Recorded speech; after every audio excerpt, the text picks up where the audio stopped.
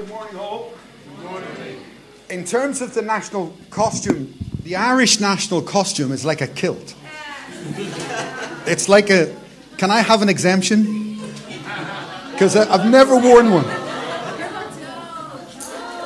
But I can wear tights, right? In Glasgow, it's the same as the Glasgow thing. And more than that, they wear it on the knee. You know, so... Anyway, you're going to have to come next Sunday to find out. Amen. Hallelujah. Thank you all for praying for Glasgow. I was up there for a very significant conference. I don't know if you follow what's happening in some of the African nations. In Sudan, with some of the women's rights there. It doesn't even bear mentioning the atrocities that are taking place. And Dr. Betta is a UN delegate. He has a seat on the UN. A very important international guy. It took me 3 years to get him to come. But our goal is to form some sort of a lobby within the UN for African women's rights. Can we hear an amen? Amen. Okay? I don't have the ability to do that. I don't have the connections. And he most certainly does. At his last event, I want Richard maybe come with me if we can some year. In January, he holds an event in Ethiopia. Last year, he had 47 ambassadors in his church. Hallelujah. Amen. Amen.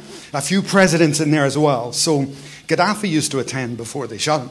So he's a very, very influential person. Please keep that in your prayers. When I do this, don't panic. Okay? Don't run out. We're almost finished. Okay? I wouldn't labor the point if God wasn't still laboring the point in me. And I honestly don't... I mean, you've been in church a long time. How many years you've been sitting there, David? How many years, Tim? Many, many years. And realistically looking back, how much change? I think the truth is we change to a point until we kind of fit a standard amongst ourselves. Hello? And when that standard is met amongst ourselves, Paul says, you're foolish. You compare yourselves with yourselves. It's correct. But there's a higher thing. There's a higher calling, a higher place. And Paul alluded to this multiple times. But God will not let this go from my spirit. So I'm going to stick at it until I feel free. Amen? Amen. Thank you for your patience. When God saved you, He didn't save you because He needed a servant. Okay? Fundamental. God didn't create you because He needed a worker. That's not the way this is. God created you. You exist because He wanted a son. Come on. God created you because He wanted Now it's a son who serves. It's a son who serves. There's no problem with that. But getting this fundamental change within my understanding and then my behavior is a lot harder than it might seem. Because we are, Watchman Nee wrote a book, a very famous book called Sit, Walk, Stand. And in that, his premise, his argument is that as Christians, especially as new believers, we're never taught properly to sit. Instead, when we get saved, and this is true of me, when I got saved, they rushed me into walking. And what that does for Christians like me is you can limp for a very, very long time. You can almost hop through the Christian life, not knowing why I'm somewhat debilitated. Are you following me? So, as you'll see today particularly, the premise of Scripture from beginning to end is that first of all, I take my seat as a son, as Richard did a couple of weeks ago here. Then from that place, then I go out. But something takes place in this moment. Something takes place and you'll know it, you'll feel it. I could give you personal examples of that. Maybe 1 month ago, we looked at Isaac. Isaac's a great example of a son, not a servant. When I think of everything that God had for Isaac. Did Isaac work for his wells? No. They were the father's wells. Everything was given. Isaac was born with a silver spoon in his mouth. A child of the king. Just like you. The difference with Isaac was he never functioned or acted like a servant. He knew who he was. He knew his destiny. And he entered into that so well. He's probably one of the top two, Joshua and Isaac, in Scripture, who really managed to receive everything that God had for them. Amen. So don't give up, folks. Keep on trying. One of the problems for me as a teacher is not teaching people. That's a secondary problem. It's getting people to unlearn. You, like me, like human beings, we are loyal to the thing we first believed. Typical. We are even religiously loyal to the thing or to the church that we were first in, or the culture we came from. We are loyal to the thing that we first, because we got security from it. And getting people to unpack or unlearn their culture is a very difficult thing to do. Amen. Amen. Like with me as a Catholic, it's all works. So for me to let that go, that's not easy. Maybe you came from a legalistic, tradition. Your church was that way influenced. And then to get that out of your system is very tough. Theologically, I'm a geek. Sorry about that. But there's benefits in that for you. Because when I first got saved, the first time I went through the Bible from cover to cover, took me a year. And I developed many notes out of that. But when I finished my first journey, look at this. I decided, for me, there were two big problems. What on earth is the law? Like the book of Romans. Can you understand what Paul's on about? The law this, the law that. I couldn't understand it. Anybody else? I just couldn't get it. But then I read some works by a very famous guy who's famous for this reason, Dr. Martin Lloyd-Jones. And he took the book of Romans with a very different perspective. And he explained, until you understand, there's actually 5 laws. But in English, there's just one word law. But there's Levitical law, there's the moral law, there's the Abrahamic, there's all kinds of laws, about 7 actually, but 5 principal laws. And when he took the book apart systematically, wow, this no longer became a puzzle.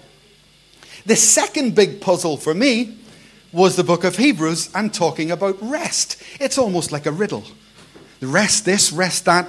I couldn't get my head around it. Now, understanding the law, if I don't want to be legalistic, of course that's important. So these things are worth fighting for, and that's really what we're doing now. This current phase that we're in, God wants to give you rest. Amen? Okay, don't answer this question out loud.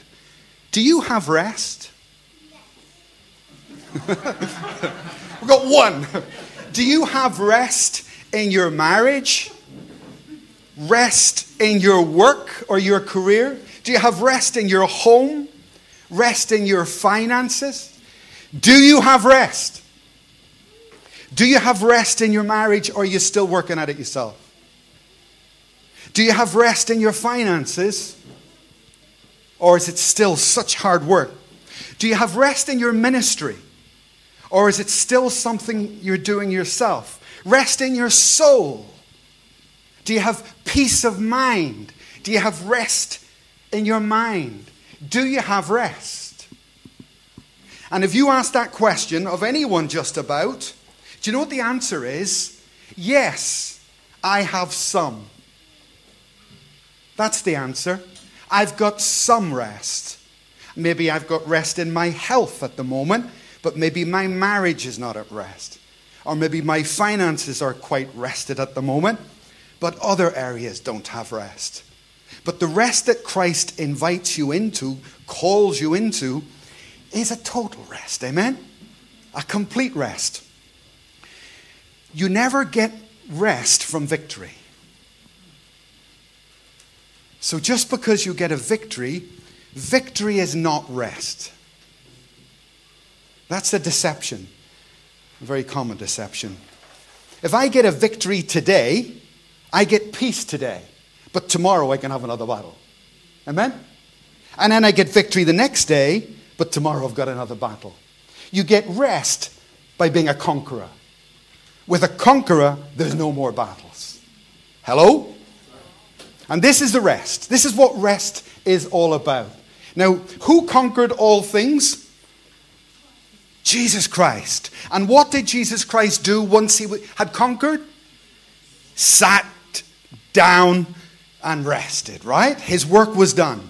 And then he says to you, Edgar, now come and follow me on this same routine. But the truth is, friends, even the best of our Christians, they are only victorious. They're going from victory to victory, from battle to battle, and even satisfied with that because they compare each other with each other. But in reality, it was something very different. Seldom in my life, I've met a few, have I met conquerors. Indeed, we are more than, right? More than conquerors in my life. But in these end times, God's calling us to be that. Amen? It's a fantastic invitation, and I hope you take it seriously. I'll try and be brief this morning. But number one this morning, point one on your notes. It's a bit of an oxymoron. We must labor to enter this rest. It's a fight. It's a battle. I'm going to read this for you. Before I do, does God want you to fear? Does God want fear in you? Anybody? You see, wrong. Get them every time. You see? Look at this. Hebrews chapter 4, verse 1. Therefore, since a promise remains for entering his rest, let us what? So there are some things that God wants us to fear. Since a promise about rest exists, be very fearful lest any of you seem to have come short of it. For indeed the gospel was preached to us as well as to them, but the word which they heard did not profit them, not being mixed with faith with those who heard it. For we who have believed do enter that rest. This is camp 1. Some people do enter, as he said. So I swore in my wrath, they shall not enter. Camp 2. Two types of people. Some who enter, some who don't. They shall not enter my rest, although the works were finished from the foundation of the world. For he has spoken in a certain place of the seventh day in this way. And God rested on the seventh day from all his works. And again in this place, they shall not enter my rest. Since therefore it remains that some must enter it, and those to whom it was first preached did not enter it because of disobedience, again he designates a certain day, saying to David, today, after such a long time, as it has been said, today, if you will hear his voice, do not harden your hearts. Now you know why I was confused. I find that very confusing. I don't know about you. It's almost like a riddle, and I hope we can, to some degree, unscramble it. They had been, remember, they had been in Egypt, hadn't they? And God brought them out of Egypt into the wilderness. But they didn't want to fight, did they? They saw the giants, and they didn't want to fight. This is where the rest is. And really, the writer to the book of Hebrews here, do you know what he's saying? He's chastising them. You let God save you, but you won't let God bring you further. You trusted, you rested in God for your salvation, didn't you? Everybody here? You rested in God, remember? So why now are you being disobedient and working in your own strength? Go back, in fact, the same way that you came out of Egypt and through the wilderness, it's the same procedure of total trust and rest in God. Amen? And just as the Hebrews were chastised for their attitude, God can chastise me. Moses was not a meek man. There's nothing meek about Moses. Very arrogant, very violent murderer. Meek? No, sir. Moses was a highly educated individual, full of his own strength in Egypt. But God called him, didn't he? And remember the procedure? After 40 years, his strength was not broken. In his own strength, he kills the Egyptian. And then God puts him in the wilderness for 40 years. Takes a long time to break some people. And then at the end of the second 40 years, he gets his second calling from God. And God says, now Moses is meek. I told you about my mother. My mother's a lovely person, but man, she had problems in her life, bitterness problems. And it was only when she was set. You can look at this and laugh and say, he's 80 years old. Did it take to 80 to change him? Yeah. A lot of strength in some people. A lot of strength. And it took all this time, but God was still there, still ready to use him. And eventually the call came a second time, and God looked at this arrogant, strong man and said, now Moses is the meekest man in all the earth. And that means he was ready for ministry. In fact, he was called to lead them all into a place of rest. I mentioned my mother because she was a very strong woman in that sense. But it wasn't until she was 75, really, that she began to have some big changes. I don't want to wait to 75. Hello? That's a long time. I don't want to wait that long. I don't have to wait that long, do I? I can do this right now if I will listen to God and rest in him. I'm going to say this again, and in the name of Jesus, I pray you hear it like you've never heard it before. Are you ready? God did not create you because he needed a worker. God did not create you because he needed a servant. It's much greater than that. He created you because he wanted a son. That's why you're here. And don't make ministry the focus of your salvation. Make relationship the focus of your salvation. Okay? All about relationship. It was never about anything else. The book of Genesis, the 6 days of creation. What happened in the first 6 days? Who did all the work? God. God did all the work. Man did nothing. Absolutely nothing. And then when everything was finished, Ashish here and Sarita just had their baby. And if you were over, I was over at their house before the baby was born. The blankets were ready. The food is in the fridge. Everything is done. What father? Happy Father's Day. What father's going to have a baby? Well, go and get your food. It's absurd. But you, like any other father, of course you prepared it. Because it's not about servanthood. It's about relationship. So you were created for relationship. Keep listening. The 6 days of creation, God fixed everything up just like you did your apartment. God organized everything. And then he looks and thinks, now it's looking pretty good. Okay, mankind. And then he brings Adam in, sits and he says, look at all I've made. Now, Adam, 7th day. Adam hasn't lifted a finger. Rest. And so the relationship between God and man didn't begin with work.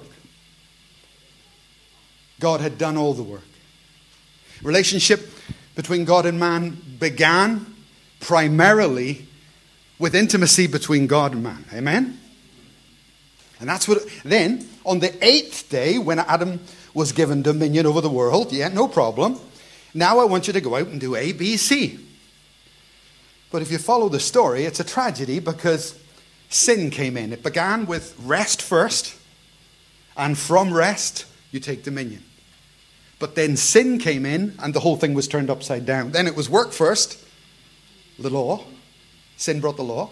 Then work first, and then one day rest.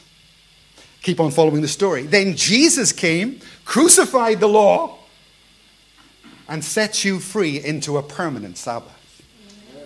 Now, if you understood that, you would have shouted, hallelujah! Give it time to sink in, because that's the heart of the gospel, and that's what you are actually being denied. If I live any other way, God wants me for relationship. That's what he wants. Amen? That was always the design. That was the design with the apostles in Matthew's gospel, where it says he called them to be with him. Yeah? Called them first of all to be with him. So it is with me, so it is with you. So number one this morning, I've got to labor, unlearn some stuff in order to enter this rest. Secondly, I need to repent of dead works. And this is in many places in Scripture. I'll read it for you here. Hebrews 4, under point 2. Talking about the old covenant and a life of works being incapable of giving you rest. For if Joshua had given them rest, in other words, he couldn't, and your works can't give you rest, then he would have not afterward have spoken of another day. So there remains, therefore, a rest for God's people. And for he who has entered his rest has himself ceased from his works as God did from his. Let us therefore be diligent to enter that rest, lest anyone fall short of the same example of disobedience. Now, take a look at Hebrews 6 here, because when we say don't work, what are we talking about? What type of work? Look at Hebrews 6, verse 1. Therefore, leaving the discussion of the elementary principles of Christ, let us go on to perfection, not laying again the foundation of repentance from dead works. Heavens above.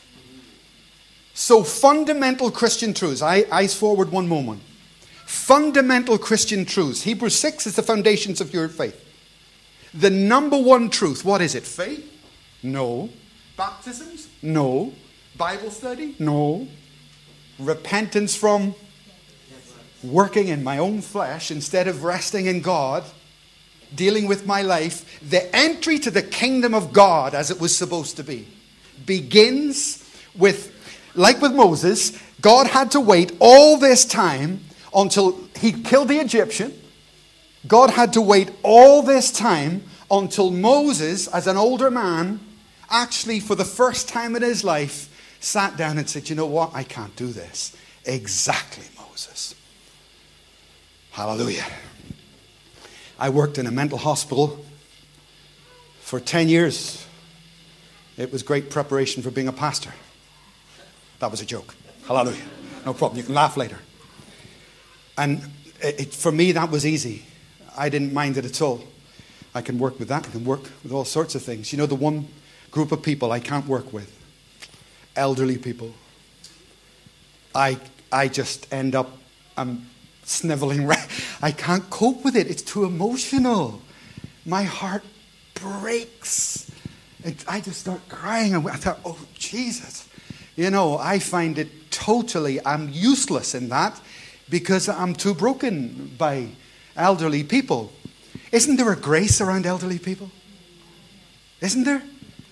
They don't have the trust in their strength that they used to have, I guess.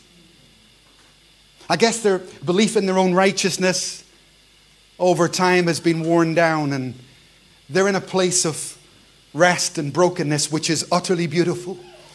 I got a call one day to go to a hospital to visit a Roman Catholic who was dying, and the man, I was told, had something like 1 day to live. And I said, okay, no problem, I'll go. And I went into the ward. I was preparing myself, because I was a Catholic.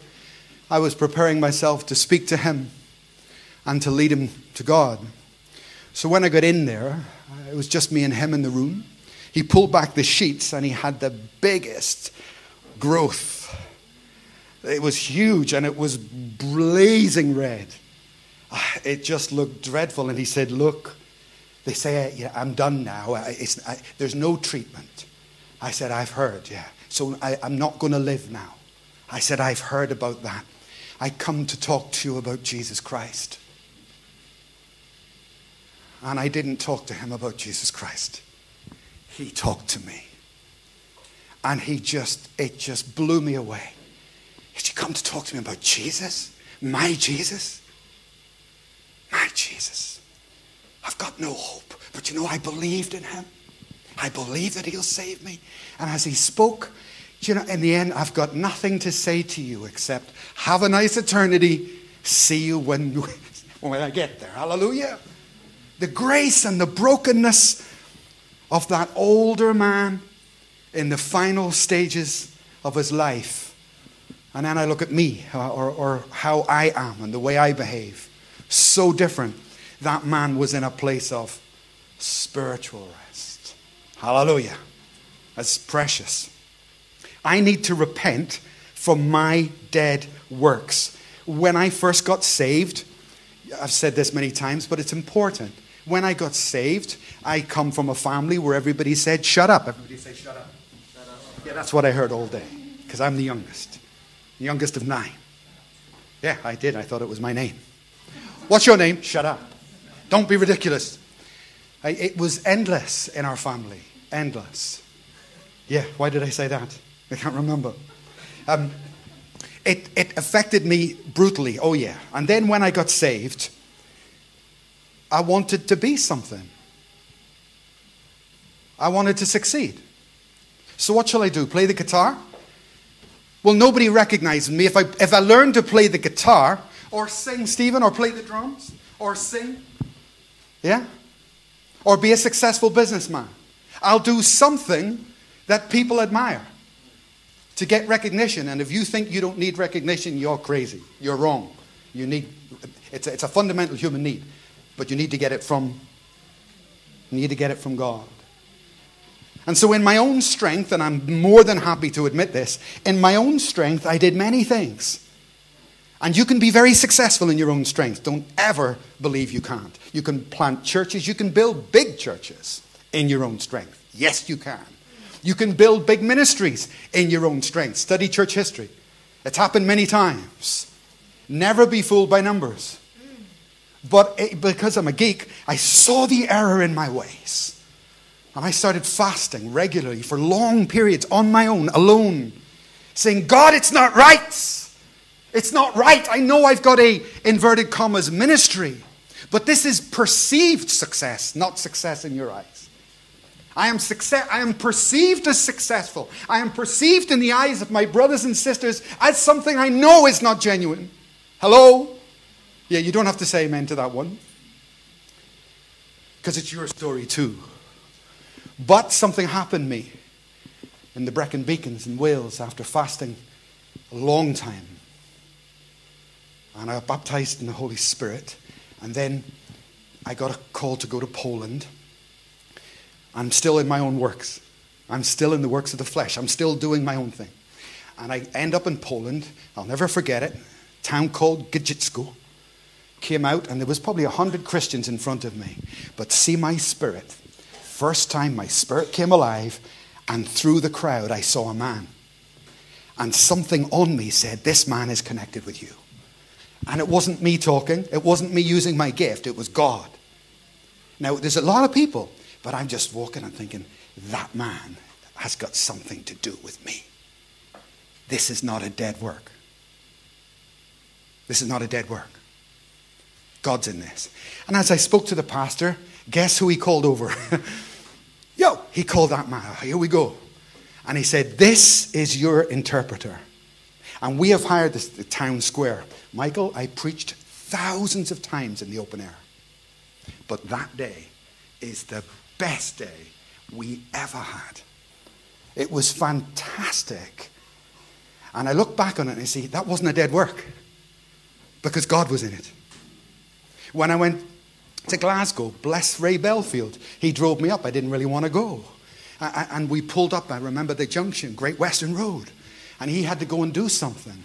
Tim, I got out of that car. I'd never been to Glasgow. And I stood on the road. And guess what? Holy Spirit. And I just felt, I said to my wife, we're going to do something. Not a dead work. Not a dead work. Not something I can do. God is going to do something in Glasgow through us. For 3 years we did half the world on television. You know the story, etc., etc. You see, dead works, who said 85% of the work in the church would continue if they took the Holy Spirit out, right? Much of what I had done was dead works. Jesus said, I do nothing except that which I see my Father do. No dead works. And I can take my anointing, I can steal my anointing and form my own ministry. Right? Believe me, I'm capable of doing that, like thousands before me. I can walk out that door, give it a name, call it something. It's a good way of raising money, by the way. Call it something and say it's mine. Right? Many people do this. Thousands and thousands of people do this. So why am I in VFC? Why am I part of someone else's structure? Do you know why? Because it's not where... Oh, Jesus. I was driving through Springfield, Missouri. in America, the Bible Belt, the buckle on the Bible Belt. There's a church, literally a church on every corner. It's like unbelievable. I'm with Rick.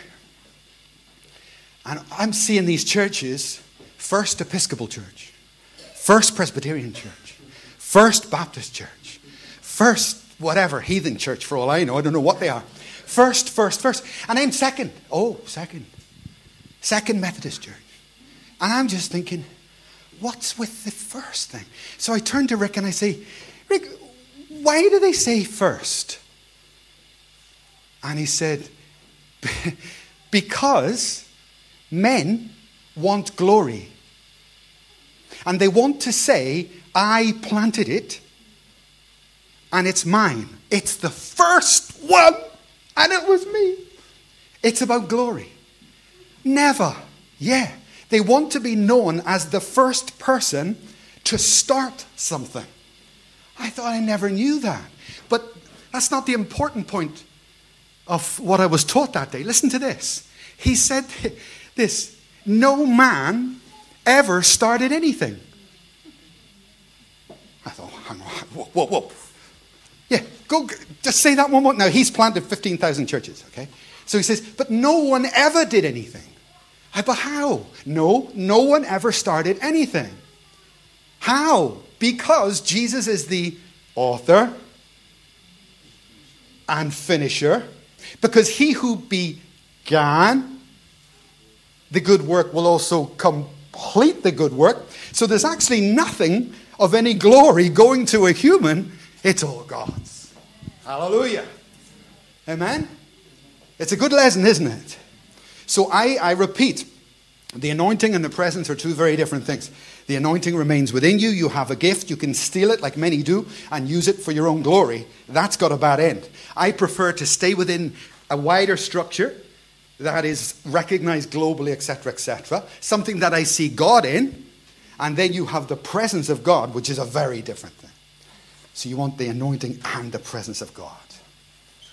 Repent from your dead works.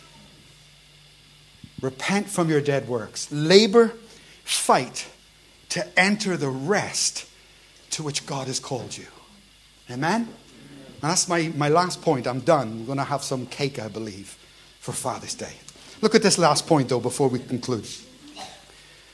Entering for you today to get at least a vision of entering the pre-planned rest and work or walk that God has for you.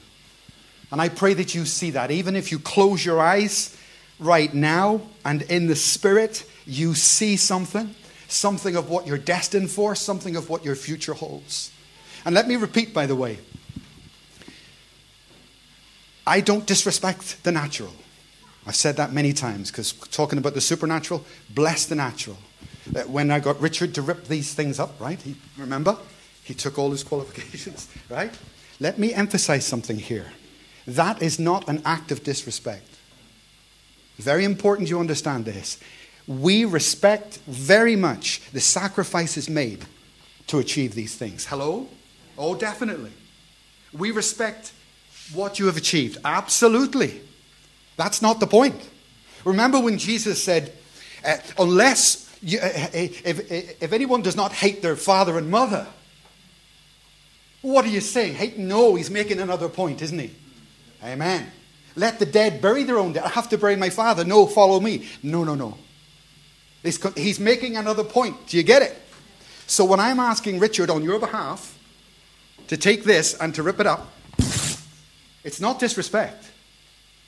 Either of everything you've achieved or anything else. No, sir. I'm making another point. The Apostle Paul was more qualified than you. You're the most qualified person here. Paul was vastly more qualified than you. And you know how Paul achieved his seat and wrote 13 books of the Bible? He said this, forgetting what I have achieved, forgetting what lies behind. Look at the context of that scripture. Nothing to do with sin, it's not there. Nothing to do with anything other than what he had achieved, his abilities. And so the Apostle Paul said, I have discovered this one thing. I've got to forget this. I thank God for it. But once I forget this, then I have found the wonder of being found in fellowship with Christ Jesus. Amen. Sometimes I think God is lonely. When my first pastorate in Wales, there was a very godly woman, intercessor, was a housewife, so she was at home all day. And this one day, did you ever meet somebody so anointed they scared the living daylights out of you? Right? I had to drop something off at the house or something, and I just knocked the door to say her. Well, she came out in a cloud of glory and just knocked me back. I thought, whoa, you. And she was crying, but she was in the spirit. And I was speaking. Are you okay? And she said, Mike, you'll never guess what I've just seen. A vision. I saw Jesus. And I said, you don't have to convince me. I can see. I said, well, what happened? He said, I saw Jesus and he was on a rock and he was crying and crying. And I crawled into the vision and I said, Jesus, why are you crying? And he said, because no one will spend time with me. That's a sad statement. They're working. This is what he says to the Hebrews in Leviticus. So much work you do. And yet the last thing we do is take that time for Christ. You weren't saved to be a servant, though we serve. You were saved for relationship. And to walk around this city here or wherever you end up with such a rest and such a peace that people say to you, who are you? Nothing sinks your boat. No matter what happens, you seem to get through it. And we guide them to our God. Father, I pray for every religious obstacle in our minds, in our cultures, in our education, in our traditions, in me, in all of us. Every religious tradition to be broken. And I pray we will take our seat in Jesus' name. We will enter the rest that you have called us to. And Lord, I pray particularly for the fathers this morning. Could I have the worship team, please? I pray for the fathers this morning that you will particularly bless them, equip them in all that they have to do. And it's an awesome task, a huge task. And we just take a moment to lift them to you and pray your strength upon them. Michael, could you pray for the fathers and ask the fathers to stand in your place if everybody else can remain seated? We're just going to take a moment to confer a blessing on you in your role, your function as a dad. Thank you, Jesus. Thank you. As we are still in prayer mode, in upstanding mode, shall all of us pray? Everybody has somebody that is called a dad in their life. They could be your friend, they could be your dad, they could be your husband, they could be your son. Or you yourself could be a dad yourself, as I am. Let's pray for the dad of all dads to show us the way to be a dad. It is not just a name, it's a responsibility. And it's not just a responsibility, it's a divine responsibility. God always intended us to share in the things that he do everywhere. Pastor said earlier, Christ said that I'll never do anything except what I see my Father do. This is very important. Let's pray for God's guidance on all fathers. You pray for everybody here and every father that you know that's not even here. This prayer will cover all of them. Shall we pray? Shall we pray? Shall we pray? Shall we pray? Shall we pray? Pray for you know a father. You know a father. You know a father. Your brother could be a father. You have a dad. You have a friend. You have a brother who is a dad. You know a father. Pray for them to have the vision of God, to have the leading of God. In the name of Jesus. Because apart from Christ, there's nothing that anybody can do. Even to go close to being a father. Not to be a father by our own strength, because that is easy to do. you can gather some strength and gather some ideas and the natural way to be a father, but we have been called to be different kind of father.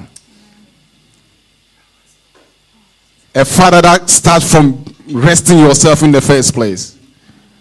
Naturally, it's not possible to rest and be a father because we know how fatherhood is like. But God is called us this morning to rest and then be a father because He is done that and He's called us to that position. Hallelujah. Shall we pray? We thank you, Lord. We bless you. Give you praise, Lord. We give you adoration for, again, visiting us and sharing your hearts and your passion, Lord, with us. We thank you for your word that has caused us to, Lord, rest ourselves and get ourselves into what you want us to do, Lord. We pray that we never do anything, Lord, my God, from our own strength and from our own imaginations and from what the natural will give us, Lord. We repent for ever being so living in the natural, living so on our own strength and our own righteousness. Lord, forgive us and cleanse us from every unrighteousness in that regard. I pray, Lord, that you endow us, Lord, with the abilities and the strength to rest. Lord, we want to have the strength and the power and the confidence to rest, knowing that we are able to do things that you called us to do through the rest that we do. I pray especially for every dad here, Lord. I pray that your power will rest upon us. And even as you've given us our families and ministries and people to raise up, Lord, my God, I pray that we not do this from our own understanding and from our own strength. Lord, we do this from rest. Lord, we do this from your work that you've given to us. We do this from your power. We do this from your spirit in the name of Jesus. Thank you, not only for ourselves, also pray for everyone, my God, that we know who is a dad anywhere, our fellow dads everywhere in the part of the world. Let your name be glorified, Lord. We worship your holy name. We praise your name because you, first of all, being our Father, and we are grateful that we are learning of you to become fathers as well. Praise and hallelujah be to your holy name, Lord. In Jesus' name I pray. Amen.